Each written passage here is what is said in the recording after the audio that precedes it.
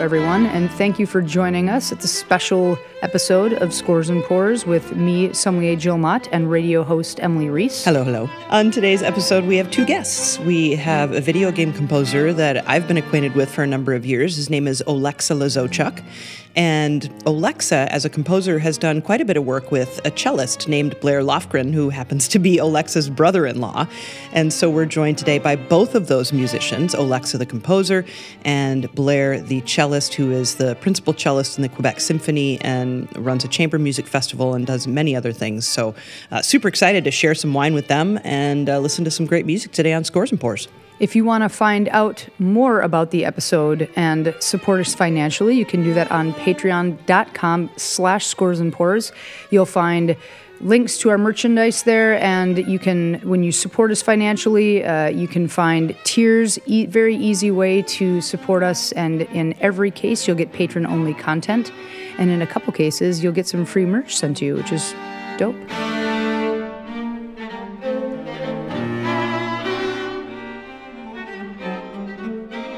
I'm Olexa. I'm a composer, music director.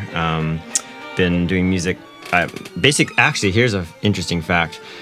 Blair's sister, Kara, my wife, her and I were in Suzuki violin when we were 3 years old together, and we didn't know we were in the same class. And then we married each other 20 years later. Wow, that's insane. We didn't know each other, for quite a while until later, kind of university years where we actually started dating. But Blair and I have actually been making music since high school. I had a bunch of different music projects, recordings and films and stuff I would work on. And a polka band? Yeah, a polka band, Olexa and the Bunnies. Literally, we would. It was an awesome, it was kind of like Dave Matthews meets like the Klezmatics, So we did that quite a bit, and Blair would play cello on that. I would do recording sessions. Blair would kind of run some chamber orchestras in Regina, Saskatchewan when he was there, 20-piece, 30-piece string orchestras, and I would do recordings for them.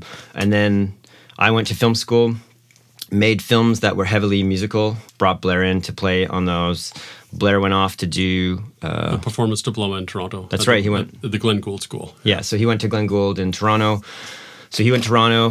When I did my master's in film, I moved to Montreal, and then we, were quite close and would visit each other in different cities. And then the real kind of kickoff for real, more serious music was, I guess, in 2002 when I started writing Bright Sadness. It was after 9/11. And basically, I was inspired to write a whole suite for Blair, actually. And that kind of, I would say, took it into a different stratosphere. Like our musical relationship was strong before that, but that was really the nexus or the launching point for something much more serious. Well, I think we started to develop our sort of a common musical language and how to decipher what we wanted to say together, and that was a big part of it.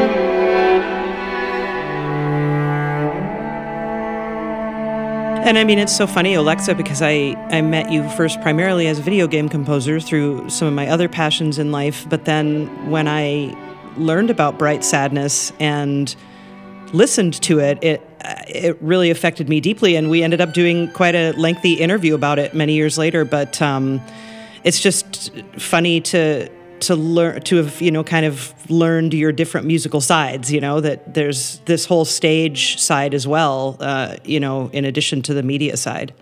Yeah. So on the music side for me, I've kind of done a lot of concert work for choirs or orchestras or a lot of chamber stuff or solo stuff.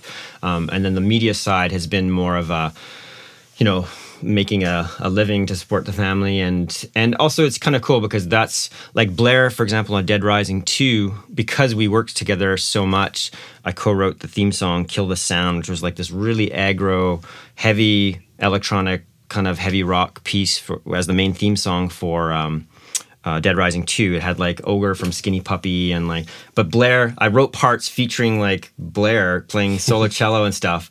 And in fact, he was in Calgary at the time. We were talking about this the other day. He was in Calgary touring with Quebec Symphony, or were you solo? No, I was there for doing classes and playing a recital at a school there. Yeah, so Blair does a lot of master classes throughout the world, and so he was doing one. And I was like, hey, we're in the middle of Dead Rising 2 production. Do you think I could fly you over to Vancouver to record? So we rented like this really carbon fiber cello. Yeah, really lame carbon fiber cello. In the end, it was so loud and resonant, we had to put towels over it because we couldn't really record it properly. Yeah.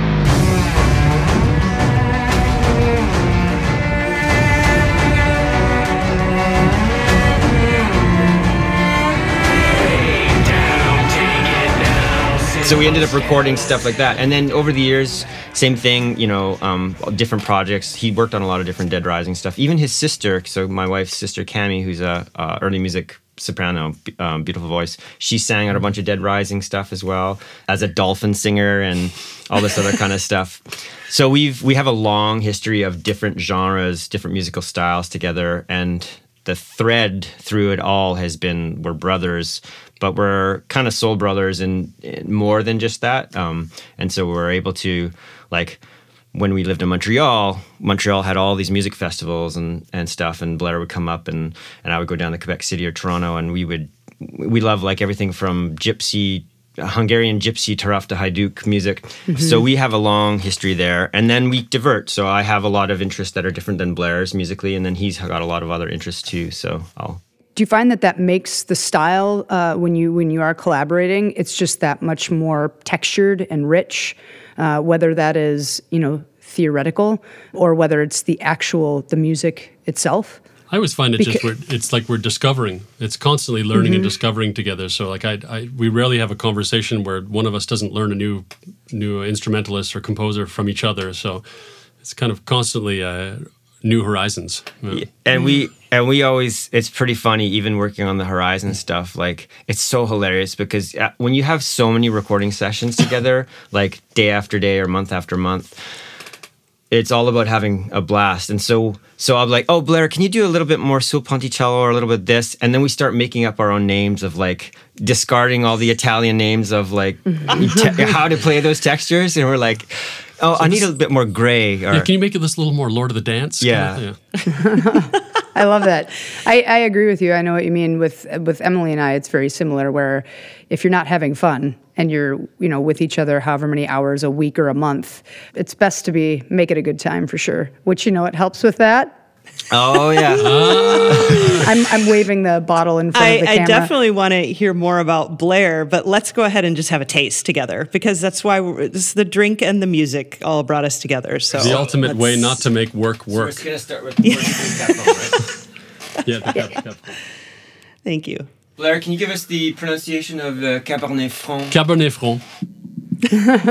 And can you tell us the vintage is 2018, right? I saw in the photo. And then who's the producer, if you don't mind? Is it the Heureux? Heureux, yeah. Chateau de Heureux, yeah. So for those of you who don't speak French, especially Quebecois French, that's Hureau, and they are from the Loire Valley. Northwestern France, and if you enter into the Loire River, you've got all these different tributaries. You pass the Muscadet region that's known for white wine, and then you enter into Cabernet Franc and Chenin Blanc country, of which, and many other grapes too, but Cabernet Franc is grown quite prevalently in Semur-Champigny. What does it smell like to you? Lovely. Delicious.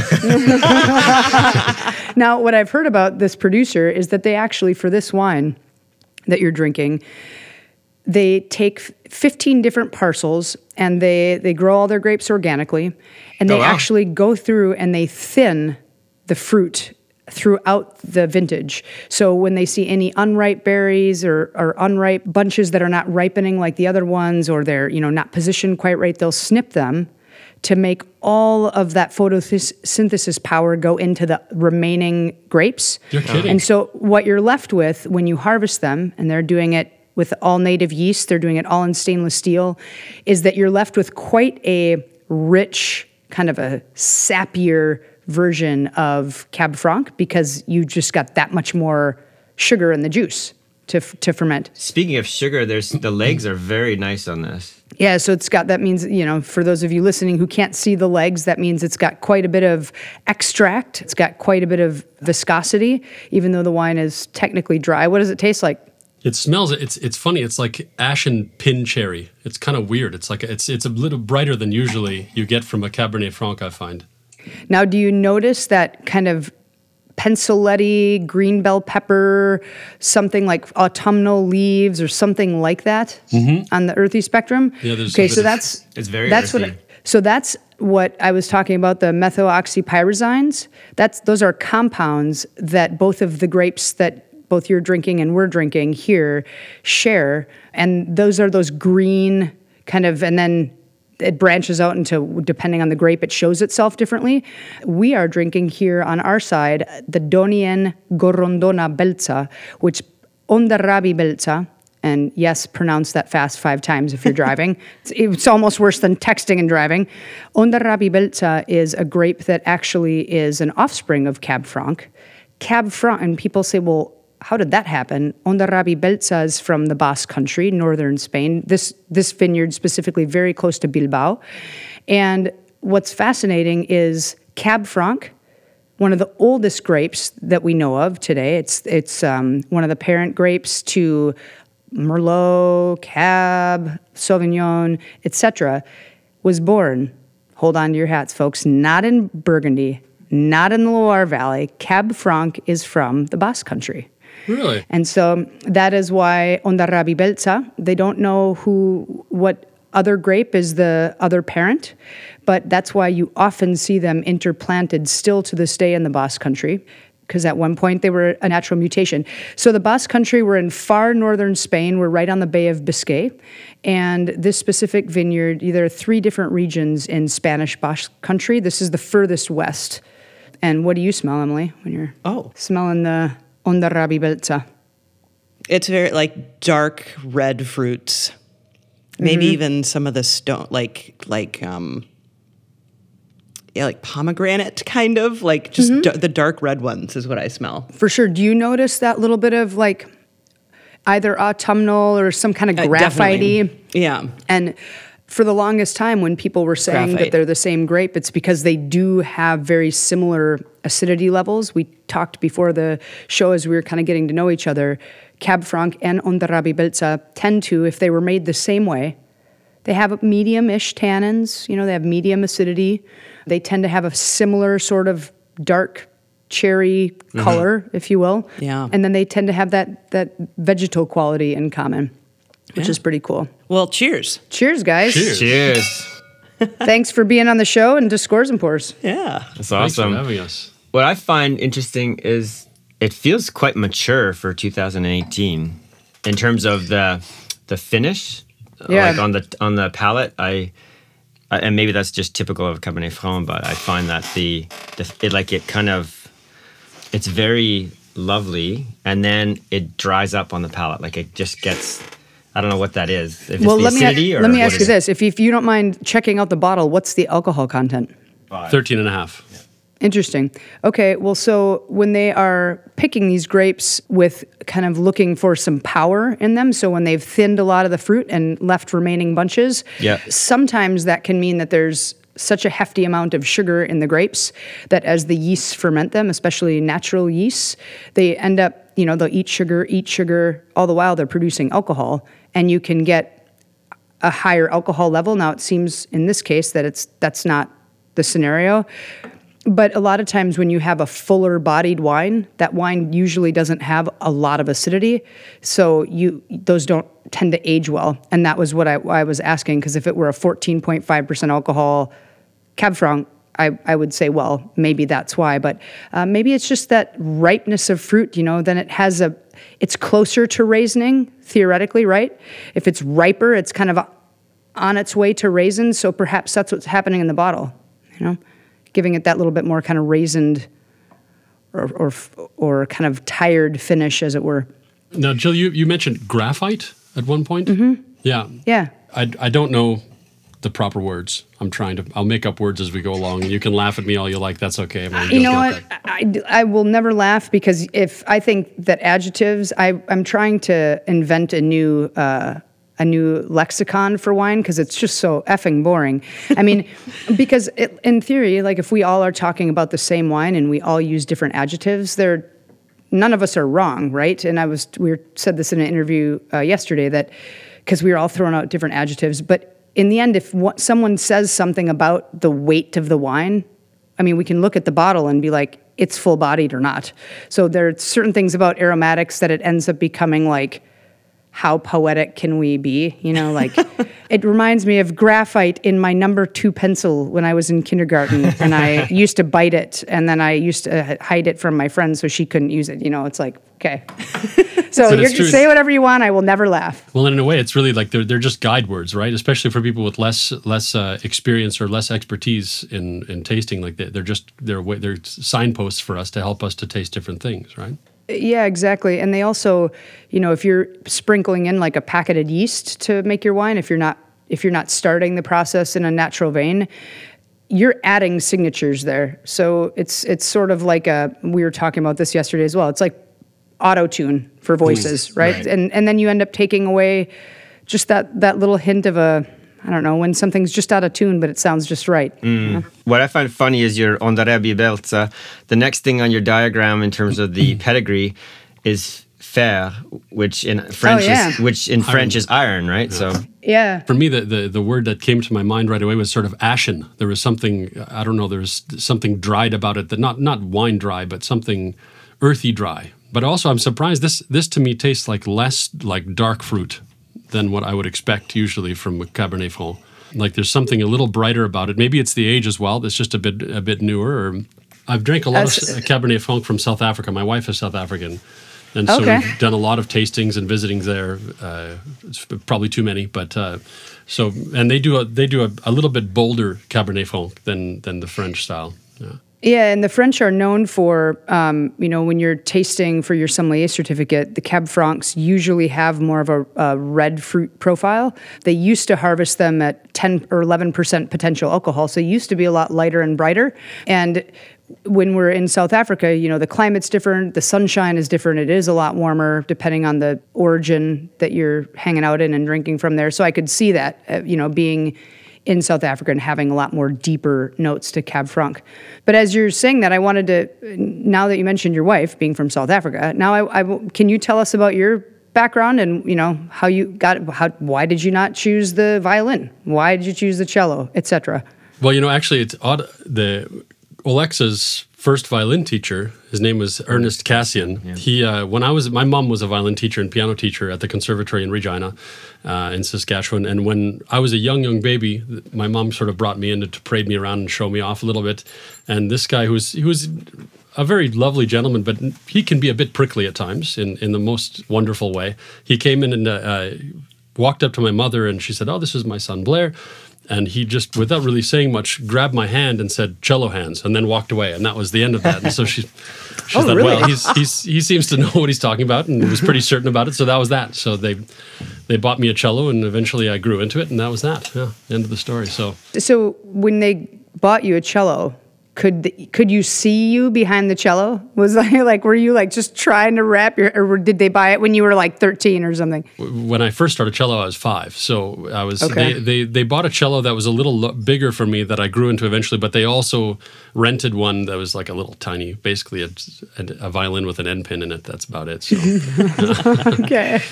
And how long have you been playing with the symphony? I mean, that being Symphony? classically trained, that's such an accomplishment to become principal anything in any major symphony. So that's a big deal. Well, so you should know he went straight from Glenn Gould and won the principal position right away at the age of 24. He was 24, yeah. So. Yeah. Wow. So I've been there for 19 years now. Yeah. It was kind of strange. The principal and assistant principal cello sort of they stepped down a chair each and invited me in. So I was sitting by somebody. My assistant principal was he'd been playing for 45 years as principal cello. And I was this sort of really tall, really big 24-year-old, brimming with confidence. And well, he was very gracious, let's say the least.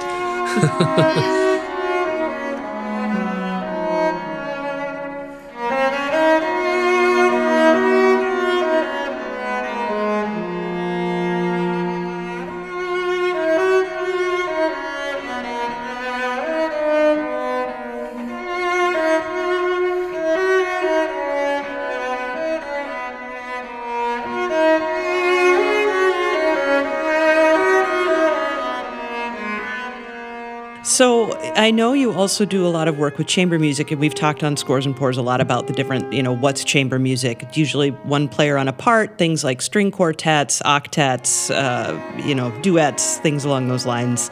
And they both feed very different needs for you musically, I would imagine. So if you wouldn't mind just talking a little bit about kind of the difference between being a symphony musician and then participating in chamber music. Sure. I think that both of them are, for my life anyway, completely necessary. Like I can't imagine my life without either one of them.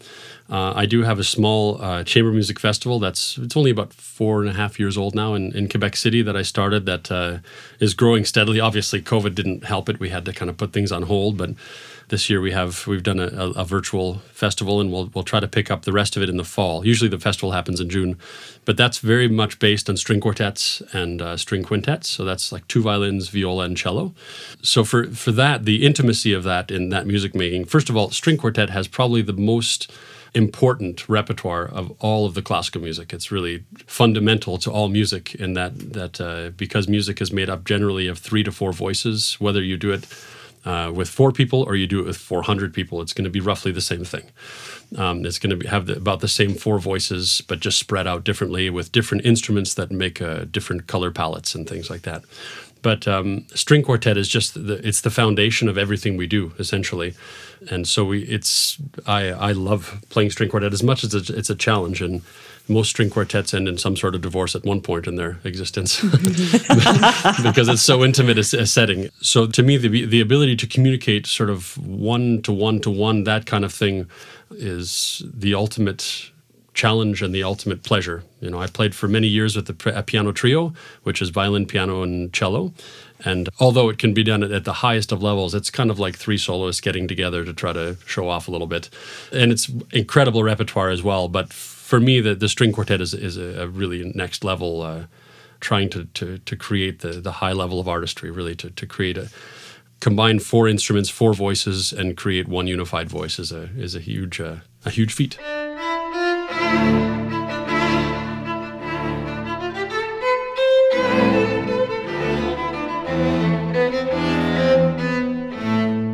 The greatest music compositions, we sort of had a couple little exchanges, and I told you some of the things that drive me these days, and which is it changes about every 3 weeks. But right now, I love music where you can hear the people in it. So you can really hear the origins of the people. So for me, like, to listen to Spanish music is amazing because you can really hear the spirit of the people, and the same thing goes for classical music. And so a string quartet that would come to mind would be Sibelius 4, which is Voces Intimae.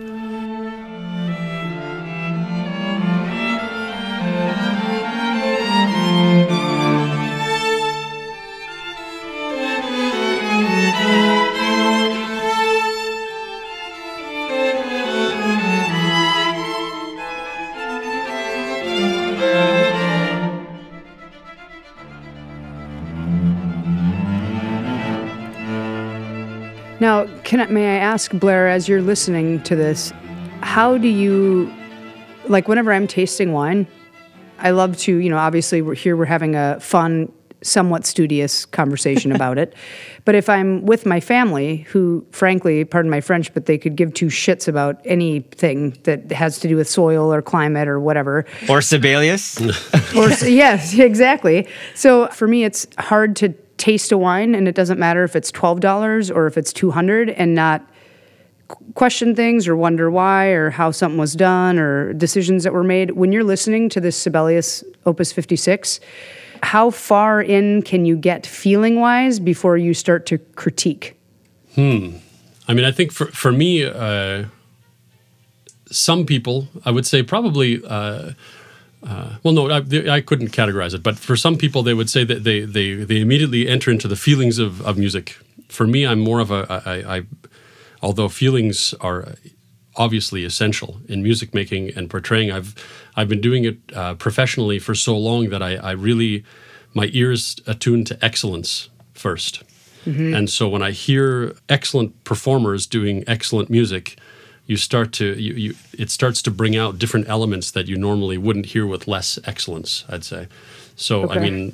We were just listening to Christian Tetzlaff, who's an incredible German violinist, and the moment you hear him play, for me, I hear a timbre to his sound on the violin that there's an earthiness to it, and you can imagine him digging quite deeply into the string without any force, without forcing it, but just to find that earthen quality, which is very Sibelius to me. It's like Sibelius is probably the classical composer that is the most identifiable towards his country.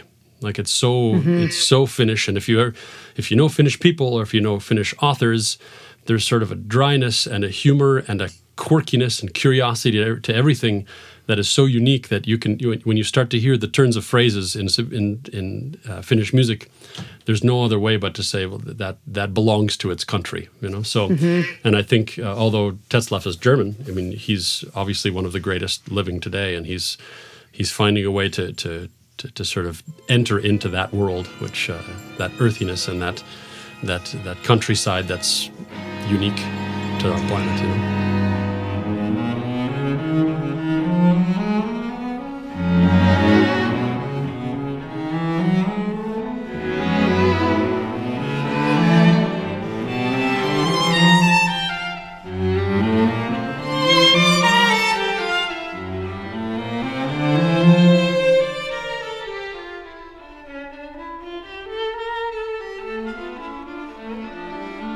Emily and I, when we do the podcast, we rarely say, we're drinking Ondari Bibelza, let's listen to Kepa Junquera, right? They're like a new but folk band from the Basque Country. Although that's very fun to do together, sometimes there's substance there, but a lot of times there's not. And we've made a couple of exceptions, and one of those was we were having smoked beers, and we talked about Sibelius. We talked about Sibelius 3. Yeah. And Grieg, yeah, so they sound like their homeland. And I think when you have smoked beers that are made the way smoked beers should be made, a lot of times you go to Scandinavia first, if they don't taste on trend, as it were. So yeah, that's cool. Well, it's funny, like even this wine, I don't think I would pair this with Debussy or Ravel. I mean, I would probably more likely pair this kind of tasting wine to something like Lalo, which is a little bit earlier French composer, but actually was heavily influenced by Spain.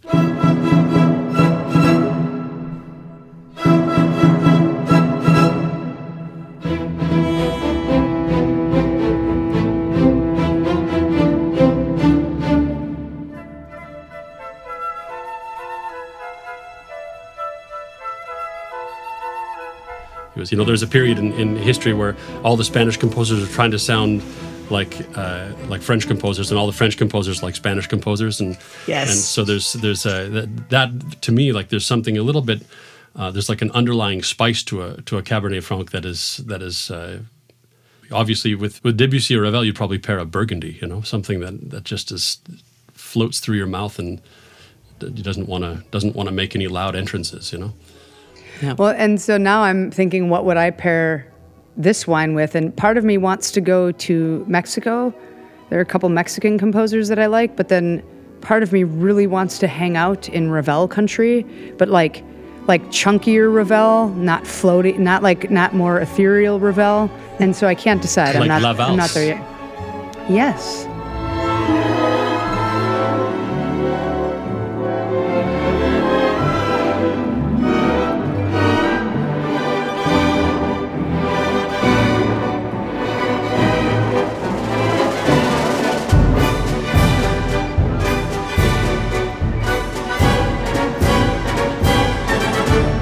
So for all of you that are able to get Donien Gorondona at home, they make in a good year, they make about 300 cases, so it's a fairly low production wine. Those images that I sent both of you gentlemen, if you could bring up the image that is of the pergola. So it's the one where the vines look like they're on stalks, and then they're trellised quite high. Yeah. They're high, really high up, like 8 feet in the air. And so this is the pruning that they do, you said? Well, so this is the trellising that they do, but they actually didn't do this. These vines have been like this for almost 200 years. Naturally? And naturally, well, originally originally, yes. So when these vines were planted, pre-phylloxera, so they've actually survived the vine louse due to the louse that ravaged a lot of other vines, not only in the area, but worldwide.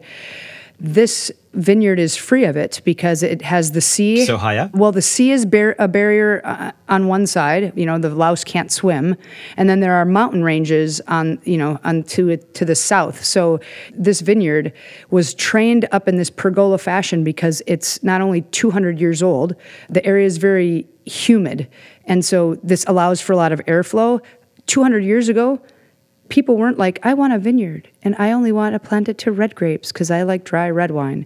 They would have to have like cows roaming under there, and they needed to have vegetables under there and whatever else. So usually training up in a pergola fashion used to be, when you look at ancient Italian ways of trellising vines, Portuguese, a lot of them used this pergola fashion because it was function over fashion, Which makes sense. It's very truly organic in the sense that it's just part of your life. Like, it's an extension of what you're doing, right? It's not, like you said, this like hyper specified thing. It's just incorporated into your everyday life, which is kind of cool.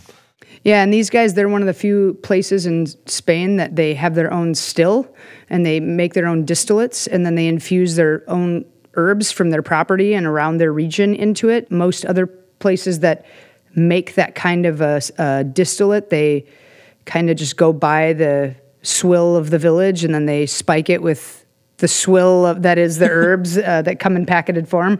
So yeah, they're a really cool outfit. And this wine isn't that expensive. It's $28, $29, and it drinks like that and more. It's just got a lot of heart. The people that run the property, it's 2 to 5 of them, depending on the time of year. They're fantastic people that are carrying on tradition, which is fun.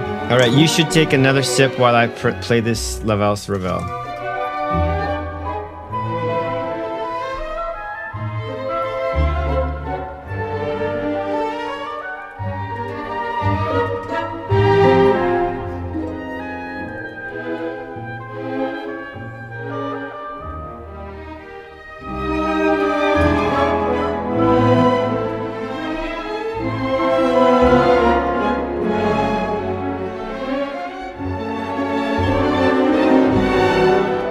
Yes, the twists, the turns, it's unexpected, but it's all within a certain parameter.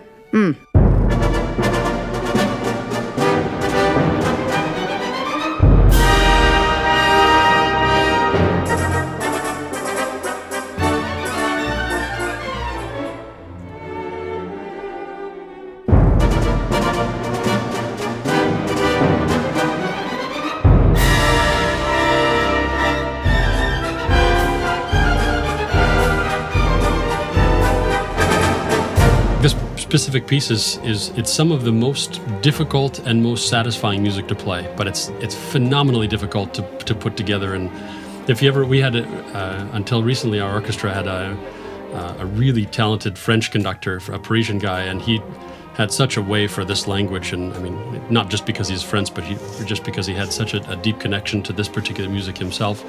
And it was like learning a new language, and until an orchestra gets used to playing that language, it just doesn't work. It feels awkward and clumsy, and so it's always a treat to play great music with great conductors that understand the language really truly well, but it can go terribly, terribly wrong.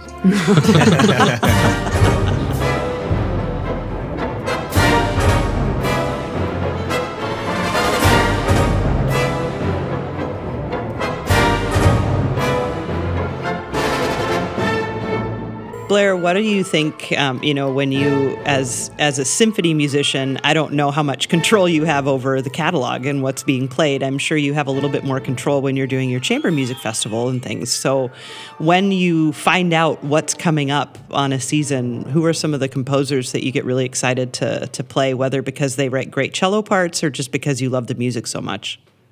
Well, a few composers for sure are staple favorites for me. I love playing Strauss. I love playing Mahler. Richard Strauss. Yeah, Richard Strauss. And even Johann, it can be a lot of fun. It's a totally different language, but it can be exquisitely charming. And yes. But for sure, Richard Strauss for me is maybe not the finest of gentlemen, but boy, he could write a great melody, and he knew how to pick some wonderful poetry. Yeah. But Strauss, Sibelius, I love every time. Great cello writing for sure is Brahms. Brass. Yeah. Just there's Yep. such luscious colors that can be created especially with the right conductor. And more in the last 9 years under the mandate of our former conductor, I've started to love playing French music, which I've played it under other conductors before. And like I said, it can work or not. And I haven't been quite as endeared to it at different times. But these last years have been like a huge learning curve for me and all kinds of French music with Poulenc and with it's amazing. But Sibelius and Strauss and Mahler to me, and Prokofiev, those are sort of my heartthrobs. Yeah. How does because Emily and I were actually talking about this a few days ago, or it might have been a few hours ago, I can't remember. We were talking about composers and how they can coax the best out of people and what qualities that takes. And we were actually, if I can interrupt, we were actually talking about that in a big band sense, talking about Benny Goodman's compositions, talking about the way Count Basie wrote. That's how it started. Yeah, that's how it came up. Yeah. But so I'm wondering how, if you were, you obviously liked these French composers and liked the music and could play them, but you weren't just feeling it as much as you were under this conductor that you're speaking of. What about this conductor brought that out? I think that... Maestro. I don't think you'd be okay with being called that, but it's I think one of the key words that I would say that is typically French, both for the people and for the music, is sensuality. And I think without sensuality and without comfort within sensuality, you might as well not bother. And I think perhaps there's a bit of a North American phenomenon where we need to be encouraged that that's okay. It doesn't have to be perverse in any way. It can be just sensuality is a natural part of human existence. And the French have certainly become comfortable with experimenting within that in their music and within their way of life and speaking to each other. And to work with someone who oozes a natural sense of musicality and sensuality towards the music that made a big difference for me understanding it. What's the name of the conductor? Fabien Gabel.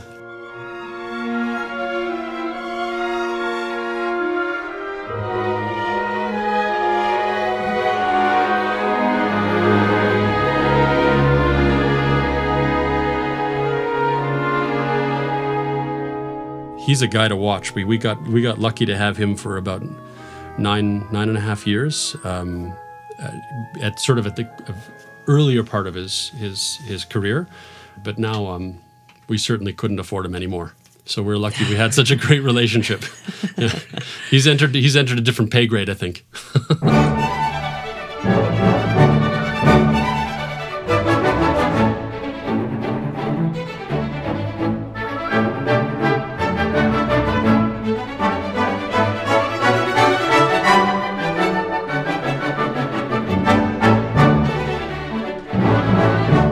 Him describing all these words for the French, the sensuality, I can't remember what the other words that you used, but I just kept on thinking last night we went out and we had a great time. All the siblings and their spouses went out and we went out to Thierry, which is like a French hot liquid chocolate place last night. And I was like, if only every musician in the orchestra before they went to perform was given this spicy liquid hot chocolate before. Yeah.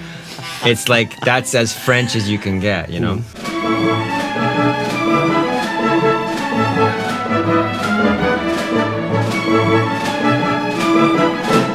Pure pleasure. When the Aztecs, before they went to hunt, they actually had this kind of paste, and that they think that they didn't add water to it other than to just make it into something that they could kind of make a little ball, like we would like a energy bar or energy ball, and they would spike it with a little chili, and that's kind of where that came from. And they would eat it, and of course that would stifle their appetite a bit, but it would also give them a ton of energy, make them really hyper, and then they'd be able to go and hunt and, withstand not having the calories that they needed on a normal day if they were lucky. That's interesting. I love wine and chocolate. I don't know if that's something I shouldn't have said, but I like the combo. People can say I've been known to have like a peanut butter and jam sandwich with with Madeira, like a 1800s Madeira, and I was like, you know why? Because I can at like 11 a.m. So hey, whatever. To each their own. I love it. I was working with a really wonderful pianist who's now sadly passed away, but we were working together to play Prokofiev Sonata, actually, and we were playing a recital together in Toronto.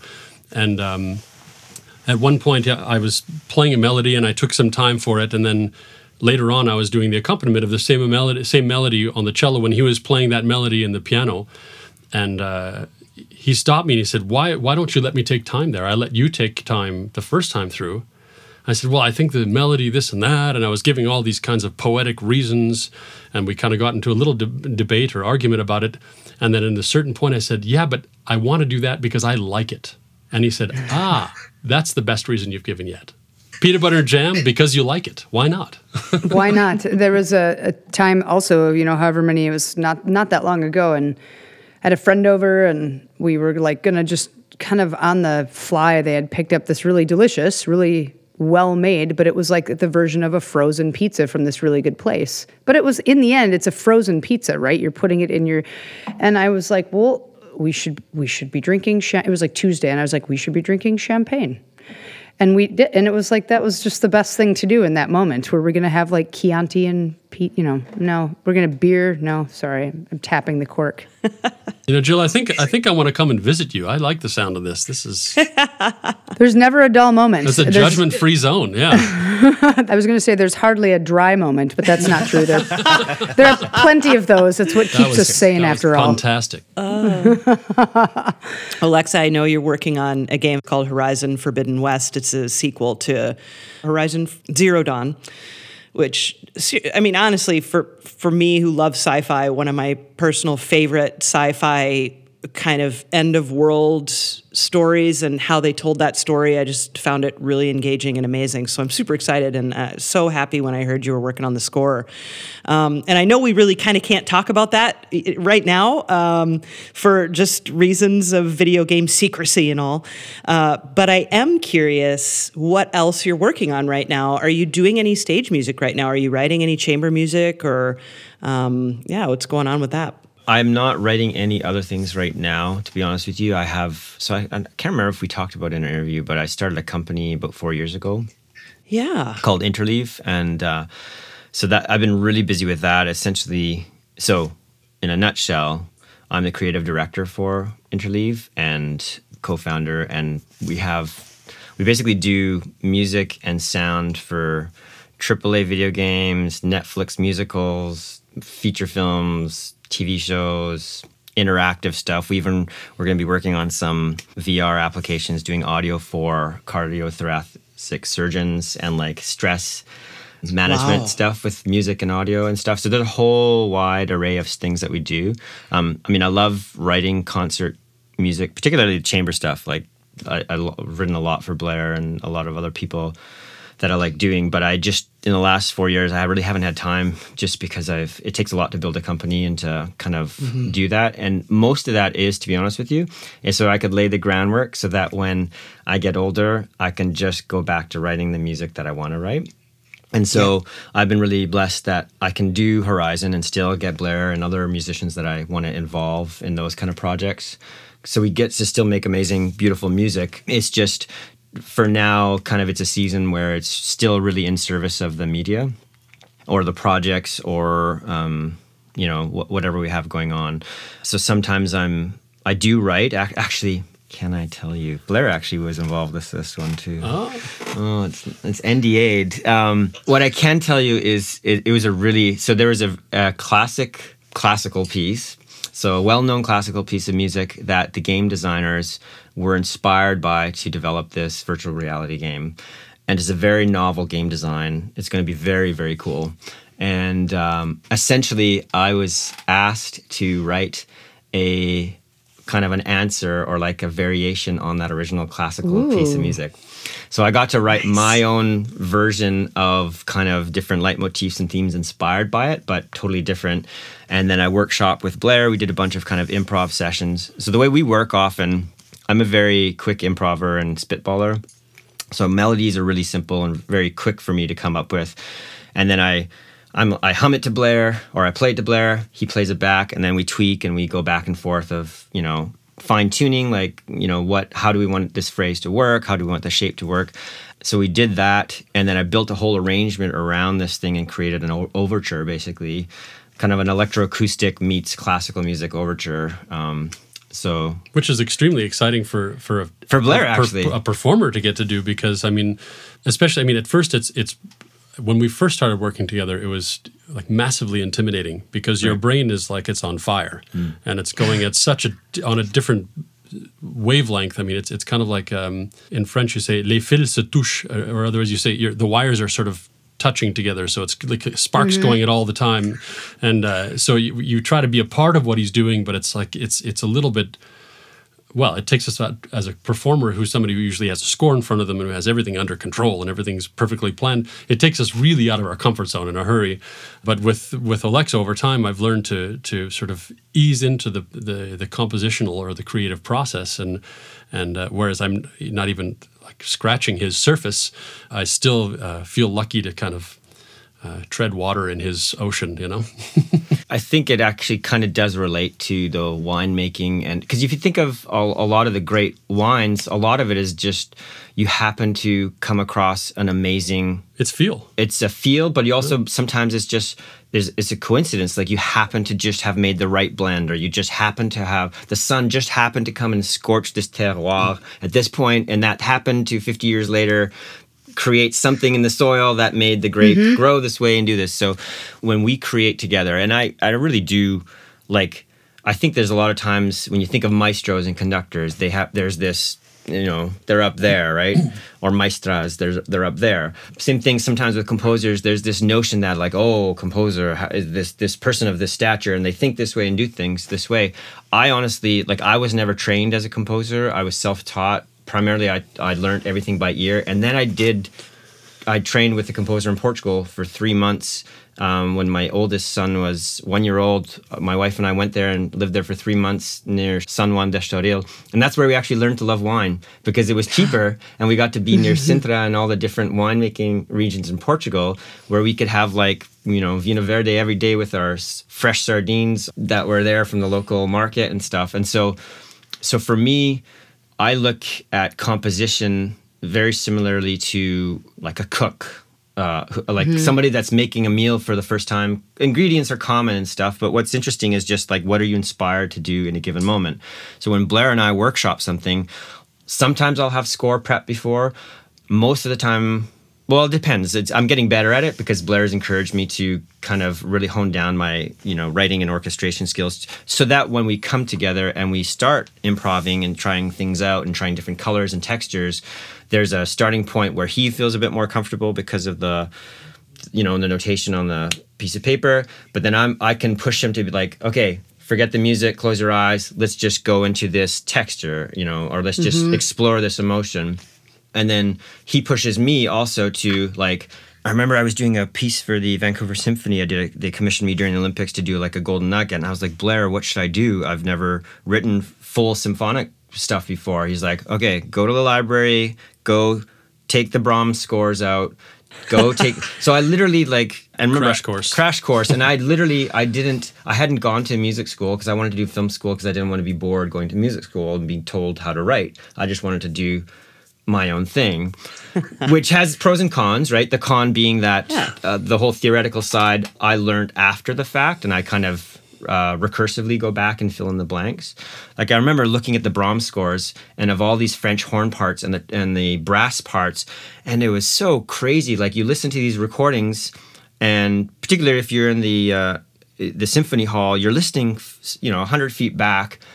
And it's so intricate, and there's so many counterpoint lines going on, but really you just have this wall of sound that's hitting you. You can't take in the details. You can't take in the details. It just comes at you as this big rush of like energy that flows over you. And then I looked at the score and I'm like, oh my goodness, there's like all these, there's so many connections and so many lines that are going on, and it's kind of like the French music he was talking about, where you don't realize how dense these orchestrations can be to create those textures. You just feel it. There's like waves rushing over you, kind of like the wine on your palate. Like there's just things that just come up, and then all of a sudden, oh, I hear this again, and I hear this in a new way. And so it was really interesting to be pushed by Blair to look at the actual scores and force myself into an uncomfortable place where I had to like look at the great scores, you know, and then listen to the different recordings by the different great conductors and hear like, oh, those are like the, you know, the winemakers or the chefs who they have the same ingredients, but they're making something totally different, you know? Yeah. So we've spent, a good 20 years developing a musical relationship where, you know, we kind of push and pull and teach each other how to hear and listen. And the ultimate goal is just to have a great time doing it, right? Yeah, she asked about what you're doing for stage stuff. I'm just going to put him on the spot a little here. I've asked him before, and he's kind of, he runs away from it as much as possible. But Olexa and I also have a bit of a common passion for Byzantine music and for different kinds of chant that one can hear. And that's true. We did that last year. Yeah, and one of the things that I'd love. Well, we did a project where we did some recordings that you can hear on my YouTube channel, which is basically different hymns, chant hymns from the Orthodox Church for cello and ison, just for like a single note held. Well, they weren't just straight Byzantine; they were like Syro-Lebanese Byzantine chant, basically, which were interpreted by Blair.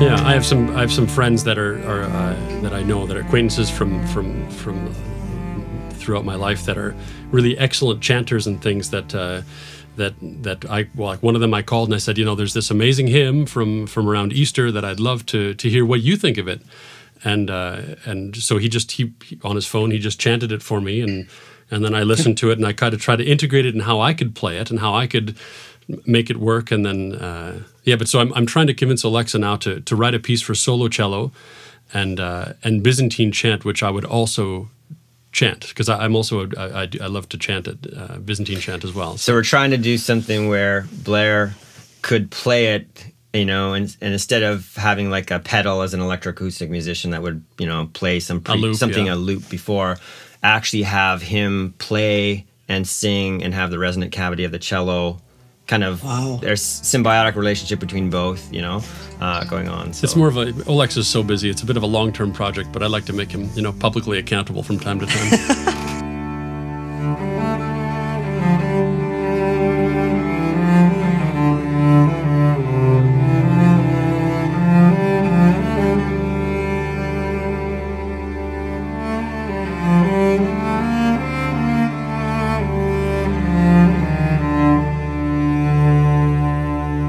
So I think actually, I'm totally biased because of the relationship with Blair, but I think he has a very beautiful, unique sound.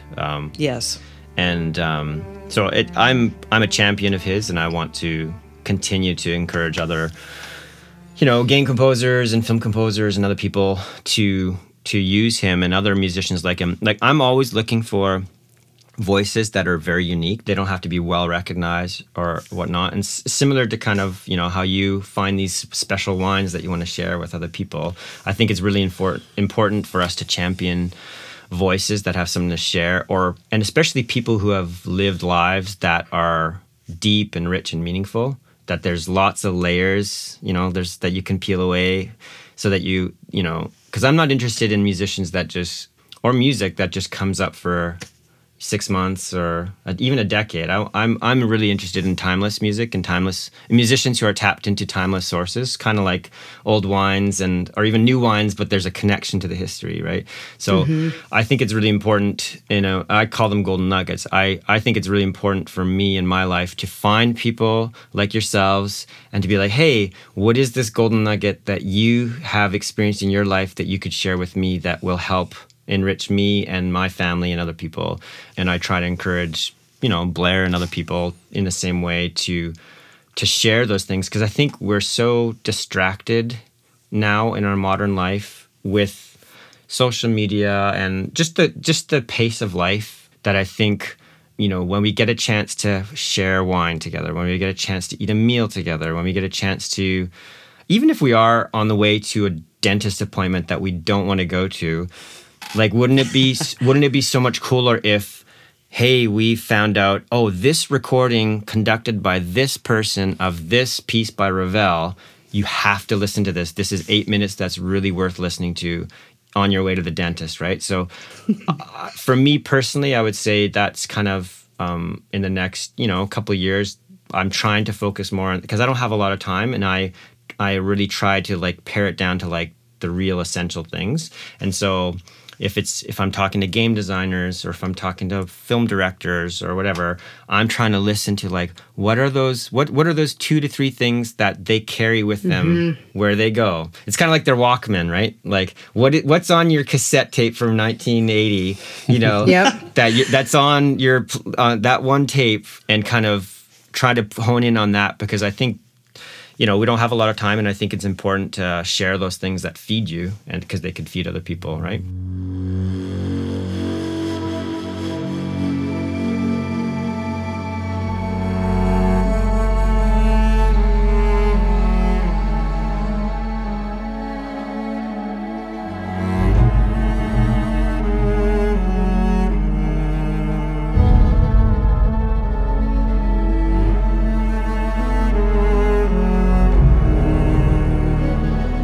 I would just add to that Olexa has always been, whenever we work together, because we have a very unique setup where he runs my computer. I'm in Quebec City, he's in Vancouver, so he takes over my setup, and then through FaceTime and him running the session and him using Dropbox as much as possible and trying to find, we should be getting sponsors from FaceTime and Dropbox for this. Yeah. The most special thing is that Olexa is always somebody that is ready to connect, and so that's.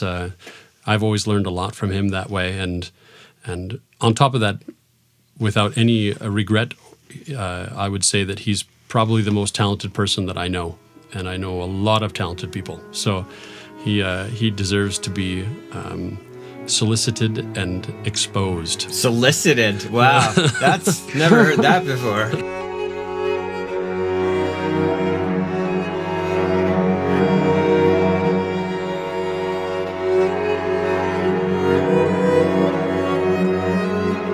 I don't know if what's happening on your end with the wine, but the Undarabi Belza right now, with time, that kind of pencil-letty, earthy greenness is coming out more.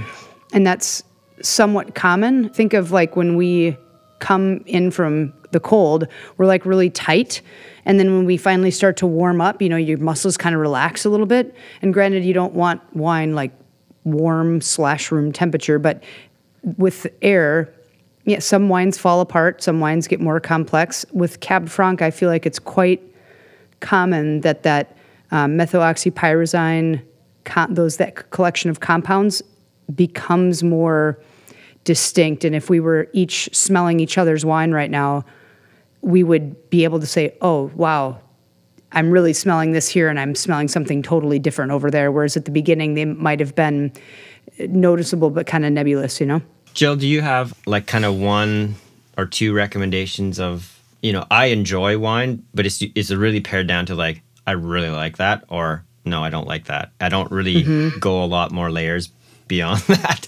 But do you have a recommendation or like a little tweak or a guide of like, hey, when you are trying to smell for something, or when you have it on the back of your palate, like what are some guides that you were taught in terms of what should you be looking for? What is it that you're trying to feel? Can you make us a sommelier in 3 minutes? Yes. Yes, I can. I can send you a pin. You can have my pin. So, yeah, I guess, honestly, what you said about feeling, Alexa, I've actually, when I taste wine now, I look for the complete opposite of what I was taught. Oh, really? Because what you're taught as a sommelier is you're taught to be able to recognize all the profiles and the boxes that everybody tells you are important regions or signatures for grape varietals, which are important. And I think now in the world of natural wine, more than ever, a lot of natural wine is kind of aromatically fucked up. It's not in a realm that people can kind of put in a box, and so it becomes very uncomfortable for people that like their comfort zone, and I don't like my comfort zone. So I tend to, when I'm smelling a wine, if I can recognize it, I like that, and I can give myself a cute little pat on the back if I get something right in a blind tasting. But in the end, then I'm not learning anything. That's good that I know that or can recognize it. So I like when I smell something new, and I like when you smell wines, at least for me, right away, packeted yeast is very noticeable. And so I love when I smell wine, and I go, wow, this smells like grapes. Oh, When I get that from customers or guests, or when I'm on the service floor, they'll say that, and I'm like, yes, hallelujah. It isn't a frickin' blackberry, and it's not, all these things. So I would just say, like, follow your gut, of course, with what you like, but I tend to never buy the same thing twice, because of course, if it's like a new vintage of something, or if there's a lot of bottle variation, of course I want to taste, but I think because I feel like I know wine so well, I would be much more apt to listen to a Richard Strauss movement of a piece 100 times before I'd go buy a wine 3 times, Really? Because there's a lot more there that I'm trying to understand and get my head around, whereas with wine, that's a really long-winded answer. No, but that's a fascinating. great takeaway. Basically, if I could summarize it, is 1, go with your gut. 2, always be curious and trying something new. So do you care about the years and the heat, like this vintage from this year in this region and this kind of thing? Or is that, again, it's basically if you feel it, you feel it, and if you don't feel it, you don't feel it?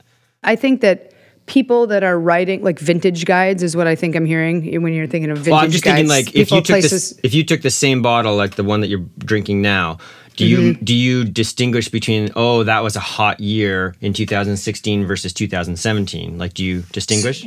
Well, yes, because in 2018 in Bacchio, it was very rainy. And so some people say, this wine is, you look at wine notes the world over, and they'll say, this wine is dilute, and then they give it bad points. And I'm like, well, so yesterday when I was in a bad mood, does that make me a bad person? Like, everybody just has different. So I like to taste a dilute wine, because that means I'm tasting what ends up being the signature. I can tell what happened that year versus having it be every year all the same. And when It's like tasting the personality of the year.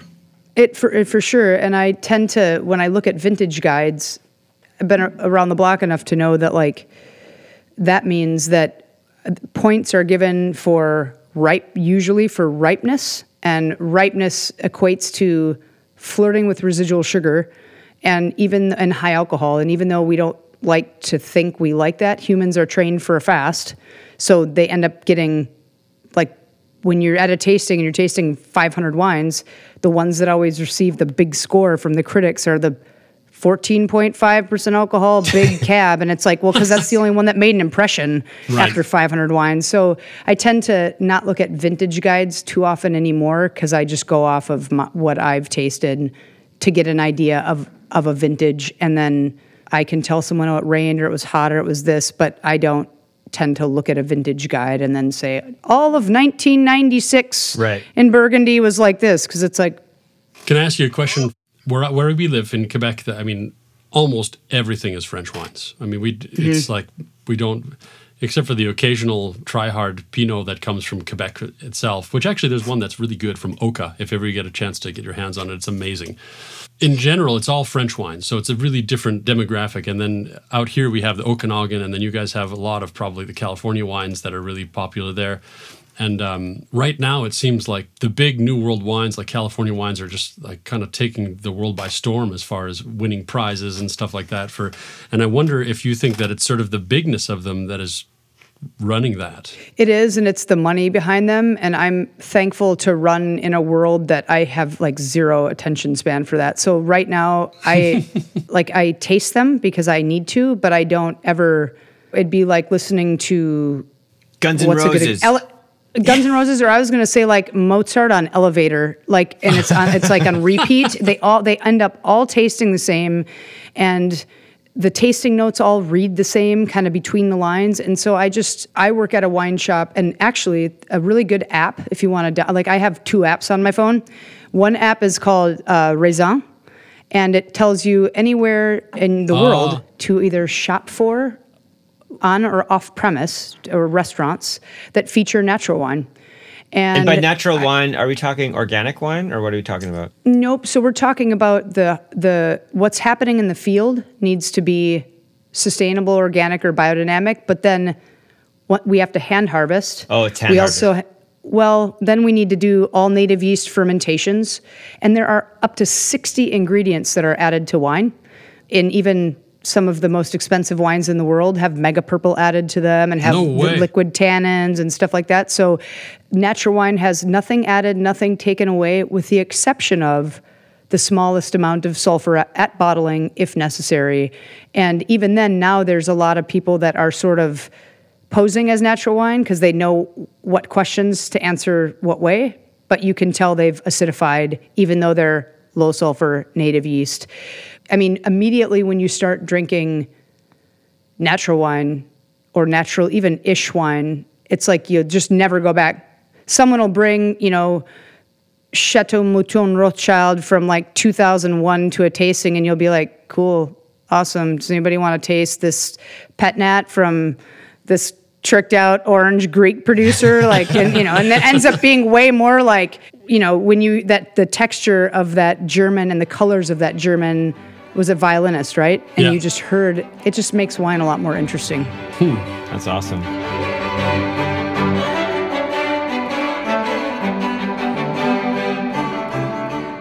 So super fun to do this with you. I'm so grateful. It was lovely to learn about the Basque, source of this grape and this wine and stuff. Here's to Scores and Pours. Cheers to Scores and Pours, guys. Cheers.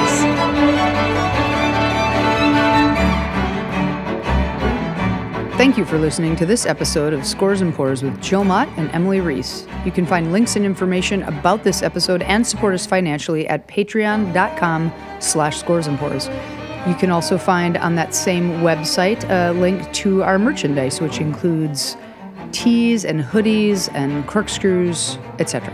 We're also on Instagram and Twitter at Scores and Pours. You can send us messages on those spots. If you have show ideas or questions or comments, we'd love to hear from you at Scores and Pours on Instagram and Twitter.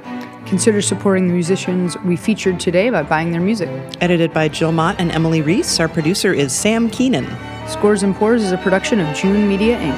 Yeah.